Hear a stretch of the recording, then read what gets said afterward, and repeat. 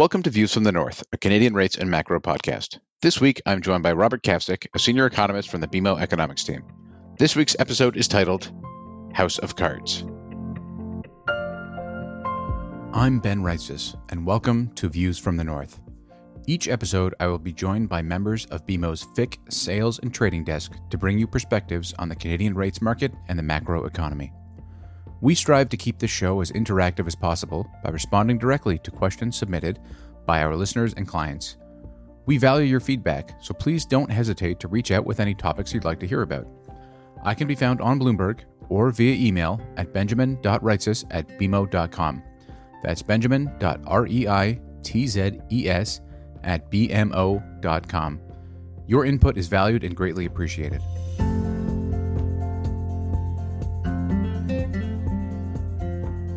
Rob, welcome back to the show. It's been 4 months, almost exactly, since we had you on, and housing was the topic du jour then, and that is exactly why I've brought you back on today. So, welcome back, and I'm hoping you can enlighten us as to what exactly is going on in the housing market. I will try. Thanks for having me back, Ben. I have faith you can do it. So, since March, prices, I think, almost to the day that we recorded, pretty much peaked at that time. So depending on where in the country you were, at February or March, if you scroll through the cities on the MLS Home Price Index, that appears to be the peak for most places.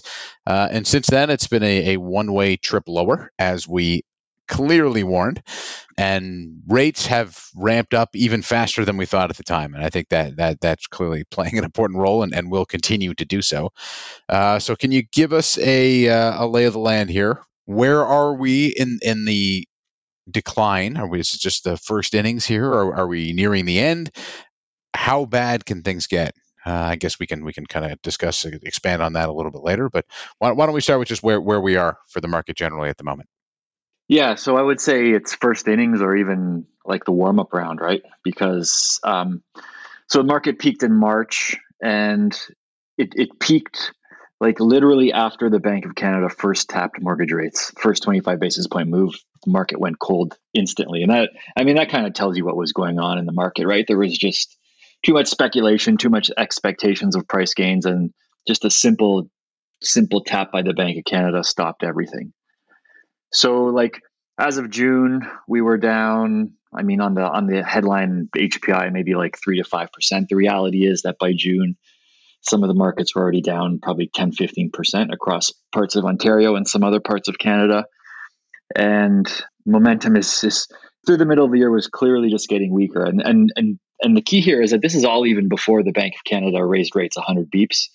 And we have another 100 basis points or so priced in through the rest of this year. So we also know that monetary policy acts with a lag, call it 6, 8, 12 months in terms of the impact on something like housing and the overall economy. So you got to think that we're looking at probably right through 2023 in terms of how long this weakness in housing gets drawn out.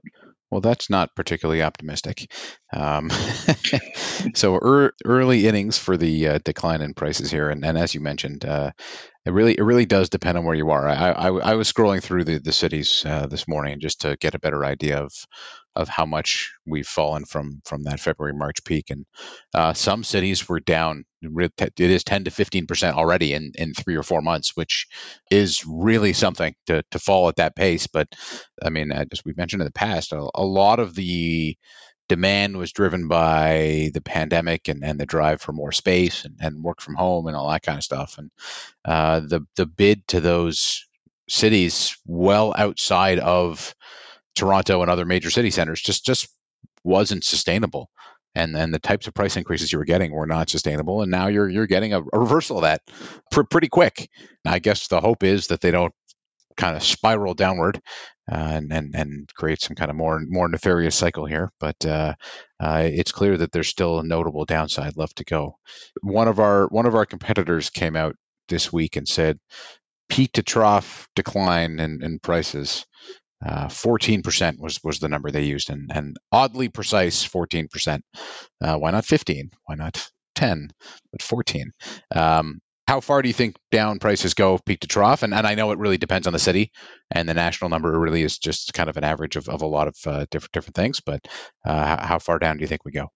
Yeah, well, that's the key, right? The national number masks a lot of change below the surface. So I think technically we have a 20% peak to trough decline nationally. So that would take us back to about very early 2021 levels, which kind of makes sense because, I mean, very early in 2021 was actually when you and I both came out publicly and said we have a problem developing here, and if policymakers don't act, we're gonna see a lot of froth built up in the market, and there's going to be consequences on the back end of it, right? And now, unfortunately, even though we were right, unfortunate that it actually did play out that way, and now we have to deal with the consequences. So repricing the market back to early 2021 kind of makes sense because at that point, we could still mostly justify what was going on. And that's a national level. So, like, to your point here, I would say a national decline of 20% would actually be really big, considering that you do have some markets like Atlantic Canada, like a place like Calgary, where we might not see more than maybe a 5% decline. The other side of that is that you're going to have areas like southwestern Ontario, so exurbs of Toronto, like anything 1 to 2 hours out, that are already realistically down 15 or 20% and probably more coming. So, I mean, peak to trough, some of those markets, you could easily be down 30 by the time this is done in some areas. And then there are a few of like other bigger cities like the Vancouvers and the Montreals that are kind of just scattered somewhere in the middle of those extremes, I think, just based on where they are fundamentally. Okay, so we are, I mean, still notable price declines coming for most of the country, and really the focus will be where the increases were largest. But one thing that is different from last time we spoke is rates have increased significantly faster and are still expected to move higher, as you mentioned. Is that going to be a problem for current homeowners? I mean, we know very, very simply that higher rates dampen the ability of buyers to put in aggressive bids because you just can't afford as much given a higher mortgage rate. But are higher rates going to be an issue for people already in their houses? The maybe you can go through the structure of the mortgage market a little bit because I know I just went through a tour of Europe and that was a question most people didn't really know much about the Canadian market. So maybe a very brief backdrop for the mortgage market generally and how rate hikes or how much rate hikes are going to impact current mortgage holders. Sure. So I guess the first thing on rates here is on the incremental new buyer, just since we were talking about this peak to trough decline, right? The reason we have a 20% peak to trough in our forecast is it just the simple arithmetic of repricing a market from 1.5% mortgage rates to 4.5 cuts about 25% off the price of the value, all else equal, to hold affordability constant. So there's that backdrop from a incremental new buyer, which is where we're probably going to see the biggest hit. And we're already seeing it on the ground as prices come down because we just simply can't afford what we did at 1.5% up now in the 4% range. So there's that. But to your question specifically for those already in the market, a lot really depends on when you bought. So if you bought like before the last 12 months or so, you're probably still in positive equity. So it's not a major issue from that perspective. There are a lot of investors that piled in through 2021 and early 2022 that were cash flow negative, just given how the market was priced, and we're banking on price increases. Those guys are going to have a pretty significant shock because now the expectations of prices have changed. Month to month, the cash flow dynamics don't make sense anymore. So you're probably going to see some selling and some liquidating of some investment property over the next year or two, I would suspect. But from like a more macro perspective at the household level, there are a couple things going on. One is that we actually saw a very big shift into variable rate mortgages through the pandemic, just simply because 5-year fixed rates, which are historically the more popular option in Canada, backed up first. And a lot of the markets switched into variable. Also is a little bit easier to pass the stress test at variable rates in the latter stages of the pandemic. So there's some payment shock coming there. The mortgage market in Canada is a little bit unique in that you take a variable rate mortgage, you actually, for the most part, and it varies bank to bank, it varies contract by contract, but you have a fixed payment. And what actually happens below the surface is the amortization gets extended as interest rates rise. Payment doesn't necessarily rise right away. But there is a point where, if you reach a point where monthly payments are no longer actually covering the interest and paying down principal, then you will actually see a trigger payment. And again, it varies mortgage by mortgage. But I would say that if the Bank of Canada does raise rates 75 beeps in September, there will be a number of home buyers who took out mortgages at 1.5% that are going to start hitting those trigger rates. And the impact's going to vary, obviously, depending on your contract, but we could be looking at least a couple $100 a month in terms of increases there. And the other aspect of this is, if you go back 5 years ago, when 5-year fixed rate mortgages were the most popular option, they were being taken out at around 2.5 to 3.5% or so. And so as those start to come due in the latter half of this year and into 2023, we're going to be coming into a rate environment that is more like 4.5% or so, to just, plus or minus 50 beeps, depending on where we are and what exact mortgage you're looking at. But still, that's a good, 1 or 200 basis point shock coming into a new mortgage. And again, that's probably at least a couple $100 a month in terms of payment increases. So that's not enough to break the market. It's not going to create defaults because we've been stress tested, but it will almost certainly be a drag on consumer spending and confidence more broadly. One thing I think we should highlight is, especially on the investment side, but I mean, really generally in the big cities, given where home prices are, is everyone's had to put 20% down. And so the prices have to fall pretty substantially for buyers to be underwater. So it really is very much the most recent buyers that would be under pressure. But even then, they may not end up underwater at all unless they're really in some of those harder hit cities. And then that goes for investors and just kind of regular home buyers as well. So that's definitely something to keep in mind. And the other aspect of it is for folks, especially in I think maybe in the big cities especially, but you can also probably include investors. There's still a big cash pile in households' bank accounts, upwards of 9% of GDP as of the end of the first quarter. We'll see what Q2 shows us in a little while, in a month. But that probably resides with kind of higher income folks, and those are the ones that would be taking out kind of the bigger mortgages, buying the bigger houses, making many of those investments. So that might just be an area where while there will be stress from higher rates, there's probably some cushion there to absorb the higher costs from higher rates. But I think it's undoubtedly the investment side in particular probably adds to some of the downward pressure on prices as people just don't see real estate maybe as quite the same attractive investment it was over the past 10 years or so. Yeah, that all sounds right. And I think, like, the one thing that comes up is, at least in the conversations I have with clients and things like that, is like, is this like the US? Because in the US we had, back in 08, 09, we had teaser rates, and then those rates reset, and then we had a wave of defaults and forced selling. It's just not like that, the way our mortgage market is structured. And like, you got to keep in mind that when we were borrowing at 1.5%, we were being stress tested at around 5.25%.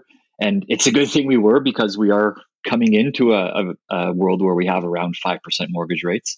But so from a capacity to pay and to service your mortgage perspective, in theory, we should be very well insulated here. Yeah. So it will obviously it will chip into disposable purchasing power, and will cut back on spending elsewhere, but it's not going to create a wave of defaults. And that's a big distinction that we have to make. Where there might be a little bit more risk is if this tightening cycle actually weakens the job market as well. And then that's another layer of weakness. But just strictly from an interest rate perspective, we are actually pretty well insulated. Yep, I think that's a good point. Well, we'll see what the job market does. We'll see how high rates end up going here, because there's still plenty of uncertainty there. But I mean, you are going to get some probably meaningful pressure on consumption, at least into the back half of the year again. Those pandemic era savings still being spent, lots of pent up demand. Summer this is the summer of revenge spending, be it on travel or dining out or whatever service type spending people want to do. It's very busy out there. The airports are packed. The train stations in Europe are packed. Restaurants hard to get a reservation in any pretty much anywhere really, and so that's probably going to be the theme at least for another month. We'll see what happens come Labor Day and after that when home prices continue to decline, rates higher, a little bit more of a squeeze on people. We'll have another, call it anywhere from 50 to 100 basis points at the next meeting in September.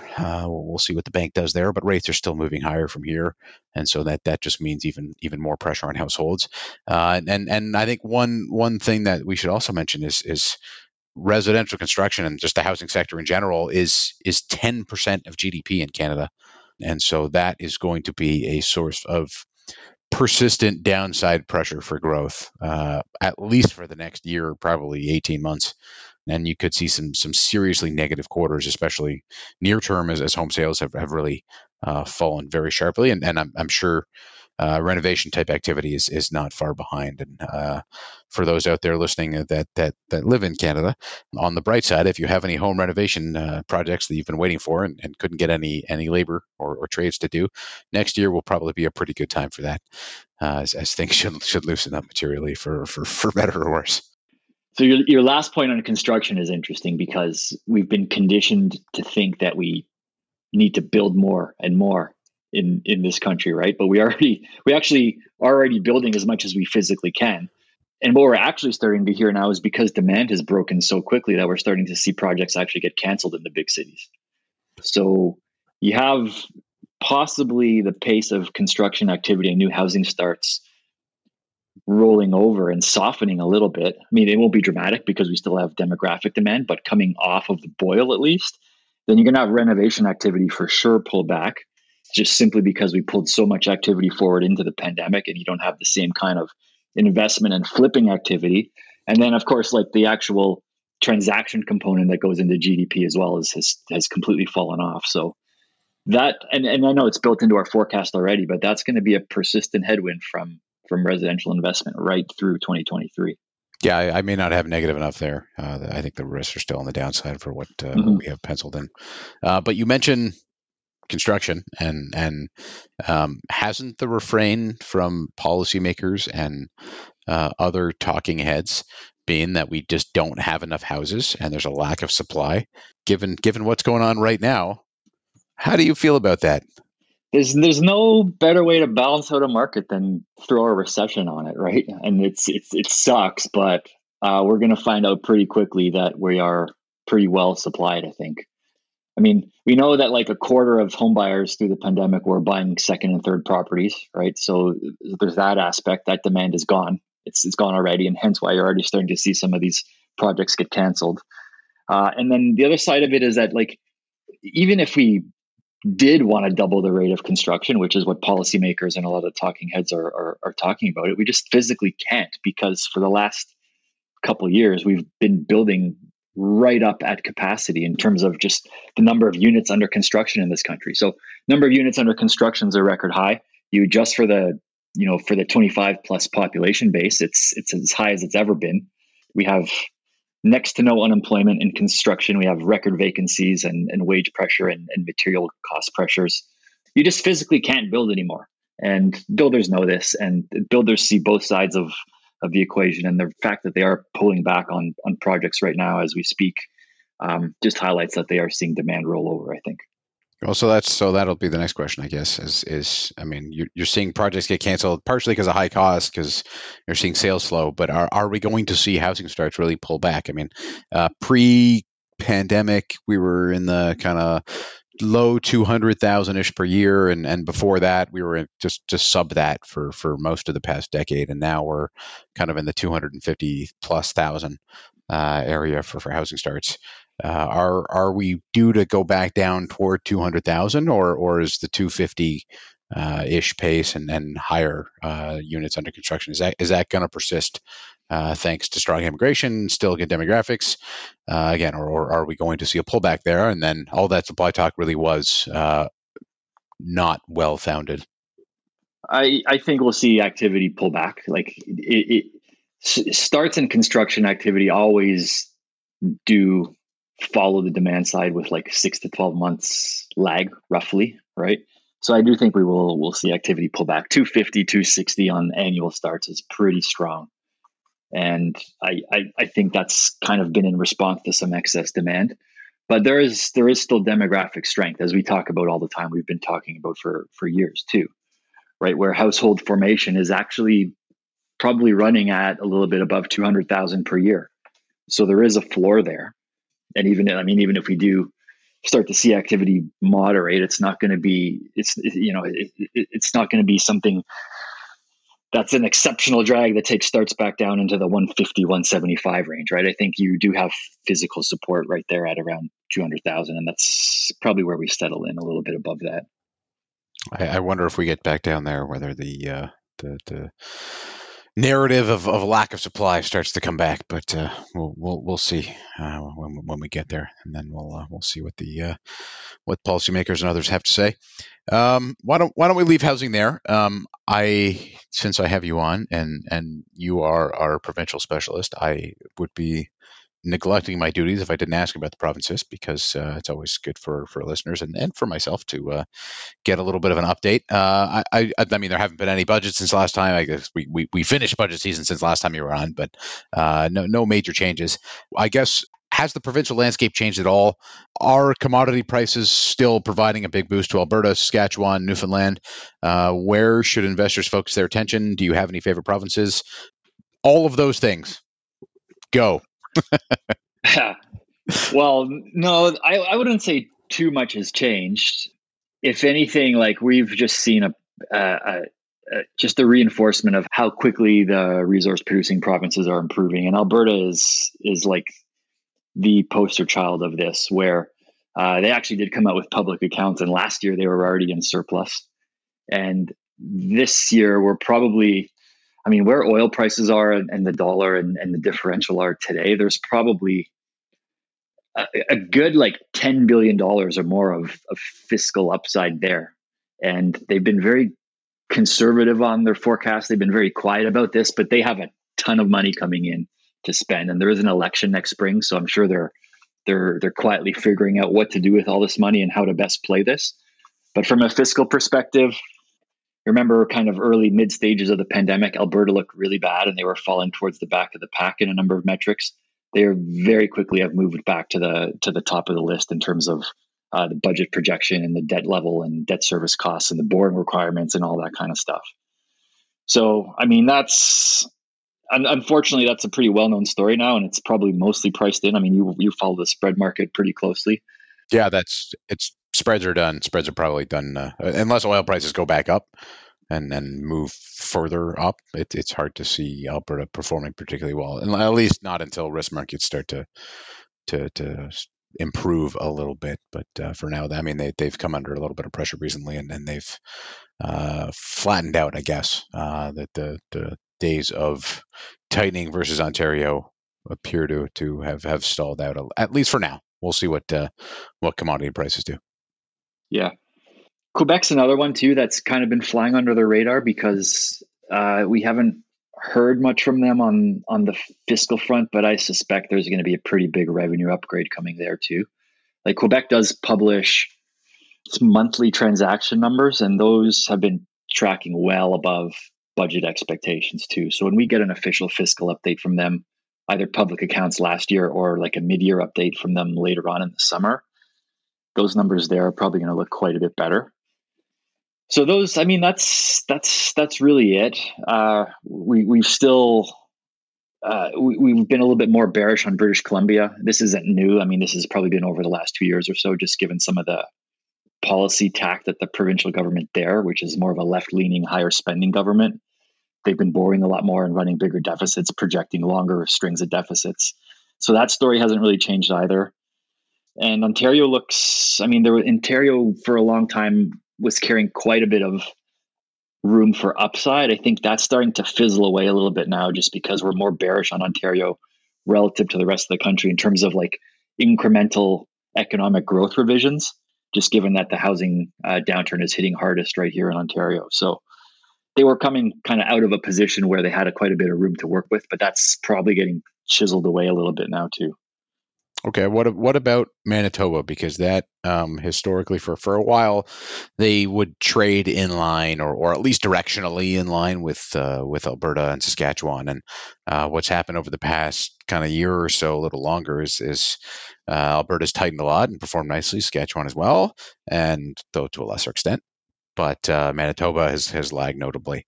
Is that a province where we could find some opportunity, because they look cheap here? I think, given what I believe are decent fiscal fundamentals. Yeah, the fiscal fundamentals are decent. Economic fundamentals are solid. I would say, like, relative to Alberta and Saskatchewan, you're never going to get the same performance on the upside because you just don't have the same kind of leverage to something like oil. So it wouldn't make sense for Manitoba to be keeping pace with the strength in Alberta and Saskatchewan at this point anyway. Relative to someone like, say, in Ontario, maybe it gets a little bit more compelling, because if we are going into a weak period for the economy where ground zero of the housing correction is going to be in Ontario, Manitoba is probably very insulated on the housing front. And from an economic perspective, they are always like the lowest beta province in Canada when we go into weak economic periods or if we go into recessions. So in terms of like a defensive trade, if that's the way the market starts going over the next little while, and we've already seen some of that, but if that's kind of the big picture theme, then Manitoba starts to look pretty okay on a relative basis versus, say, an Ontario or even a BC. And arguably, if we're going into a recession or something like that, commodity prices probably suffer there as well. So it might even look good. Might even look good versus Alberta or somebody else along those lines. Okay. And any other big themes that you're expecting? When might we get some of these mid-year updates? So they would come in the summer, or are they going to wait till the fall, kind of like the federal government? You do get summer updates, but they tend to be pretty light. Full forecast updates would usually come in the fall, like in Q2 or for mid-year for these guys. So that would typically be October, November. But in August, you tend to get pretty decent updates from provinces like Alberta and Saskatchewan. So depending how they want to play it, you might actually start to see some of these numbers put on paper from Alberta within the next month or so. If not, for sure, mid-year, October, November, you should get pretty full updates on the fiscal outlooks. Okay, so I'll have to have you back in November, and we'll see what housing's doing by then. If we're down 1% a month over the next 4 months or so, I guess we'll have 3 months of data by then. So 3 to 4 months, we'll be down 7 to 10% for nationally in 7 to 10 months, and we'll see what the fiscal update brings by then and how the economy's performing. So, Rob, thanks for coming on. I very much appreciate it, and I look forward to having you back on again in a few months. All right, happy to do it anytime. Thanks for listening to Views from the North, a Canadian rates and macro podcast. I hope you'll join me again for another episode. The views expressed here are those of the participants and not those of BMO Capital Markets, its affiliates, or subsidiaries. This podcast has been prepared with the assistance of employees of Bank of Montreal, BMO Nesbitt Burns Incorporated, and BMO Capital Markets Corporation, together, BMO, who are involved in fixed income and foreign exchange sales and marketing efforts. Accordingly, it should be considered to be a product of the fixed income and foreign exchange businesses generally, and not a research report that reflects the views of disinterested research analysts. Notwithstanding the foregoing, this podcast should not be construed as an offer or the solicitation of an offer to sell or to buy or subscribe for any particular product or services, including, without limitation, any commodities, securities, or other financial instruments. We are not soliciting any specific action based on this podcast. It is for the general information of our clients. It does not constitute a recommendation or a suggestion that any investment or strategy referenced herein may be suitable for you. It does not take into account the particular investment objectives, financial conditions, or needs of individual clients. Nothing in this podcast constitutes investment, legal, accounting, or tax advice, or a representation that any investment or strategy is suitable or appropriate to your unique circumstances, or otherwise constitutes an opinion or a recommendation to you. BMO is not providing advice regarding the value or advisability of trading in commodity interests. including futures contracts and commodity options, or any other activity which would cause BMO or any of its affiliates to be considered a commodity trading advisor under the U.S. Commodity Exchange Act. BMO is not undertaking to act as a swap advisor to you or in your best interests, and you, to the extent applicable, will rely solely on advice from your qualified independent representative in making hedging or trading decisions. This podcast is not to be relied upon in substitution for the exercise of independent judgment. You should conduct your own independent analysis of the matters referred to herein, together with your qualified independent representative, if applicable. BMO assumes no responsibility for verification of the information in this podcast. No representation or warranty is made as to the accuracy or completeness of such information, and BMO accepts no liability whatsoever for any loss arising from any use of or reliance on this podcast. BMO assumes no obligation to correct or update this podcast. This podcast does not contain all information that may be required to evaluate any transaction or matter, and information may be available to BMO and/or its affiliates that is not reflected herein. BMO and its affiliates may have positions, long or short, and affect transactions or make markets in securities mentioned herein, or provide advice or loans to, or participate in the underwriting or restructuring of the obligations of, issuers and companies mentioned herein. Moreover, BMO's trading desks may have acted on the basis of the information in this podcast.